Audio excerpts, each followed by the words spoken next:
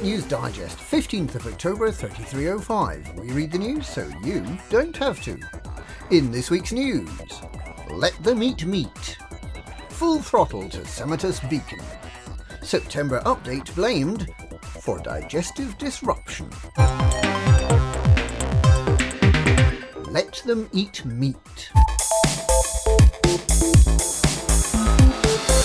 Princess Aisling Duval has been condemned for insensitive comments as the food crisis deepens. Speaking in Semi-S, the People's Princess suggested that if grain, fruit and vegetables are in short supply, the people should try a carnivorous diet instead, saying that she highly recommends albino Quechua mammoth meat for its tender succulent steaks and Sanuma decorative meat for its artistic presentation both on and off the plate.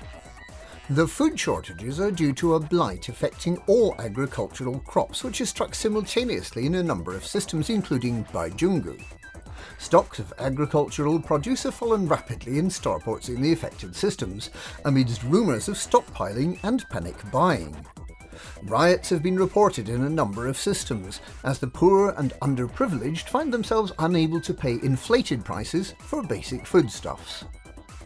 The Vandermeer Corporation, which earlier in the year was implicated in the Nanomed scandal, has offered to help the Interstellar Association for Agriculture to understand this mysterious new contagion, which is killing off the vegetation on hundreds of planets already, with fears that the plague could become galaxy-wide. There is as yet no indication whether the blight is naturally occurring or has been spread deliberately, or even if it might have been seeded by Thargoids during their earlier invasion. But in the light of the very rapidly diminishing food stocks, it seems likely that a number of systems will rapidly become victims to famine by the end of the week. Nathaniel Lopez of the Galactic Welfare Trust says that the trust is unable to procure or distribute enough food cartridges to meet the nutritional shortfall already affecting millions of inhabitants, although the separate appeals for assistance from DISO and ORERV appear to be attracting a significant response. Meanwhile, entrepreneurs have been piling into the affected systems to see what effect the blight has had on the price of void opals. The blight is expected to continue to plague the galaxy until the coming of fleet carriers in December. Full throttle to Semitus Beacon.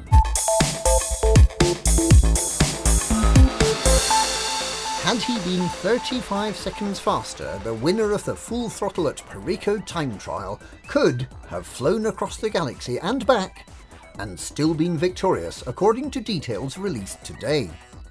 Commander Alot is well known for his record-breaking cross-galaxy jaunts, having flown from Sol to Sagittarius A* in less than 1 hour and 38 minutes. And he's also a keen buckyball racer. The Full Throttle at Perico time trial gave competitors 20 minutes to visit as many stations as they could.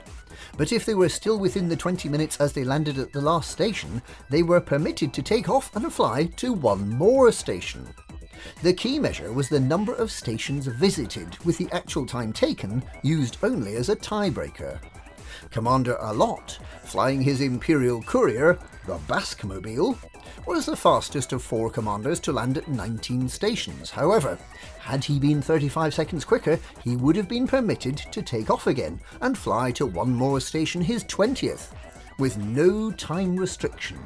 He could therefore have buckyballed across the galaxy to the furthest possible system and returned, as long as he was back in time for the event finishing at midnight on Sunday, and thus he could have taken 7 full days to complete the course and still won.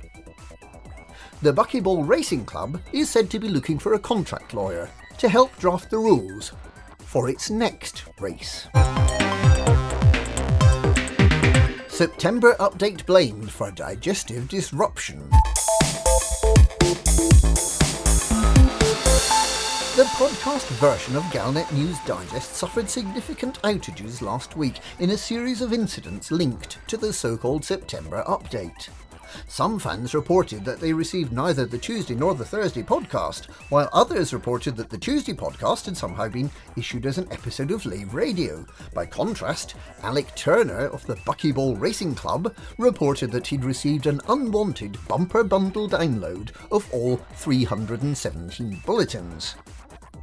It's widely believed that everything that goes wrong in the galaxy is attributable to the September update, and this is certainly borne out by the symptoms. It is believed that the new system, whereby listeners are paid in arcs to put up with listening to the quite frankly rather tedious news, had somehow broken the podcast distribution mechanism. The third September update, dated 11th of October, is believed to have fixed the problem, and the Pilots Federation is understood to be working to reclaim any excess editions of the podcast that may have been downloaded using this exploit. Commander Alec Turner is likely to wake up one day soon to find that 634 episodes have been deleted from his accounts, and if he doesn't have that many, that the balance will be deducted in credits if necessary by selling his ships and modules. If he didn't want this to happen, he shouldn't have exploited the bug in the first place. And that's this week's Galnet News. Galnet News, we read the news so you don't have to.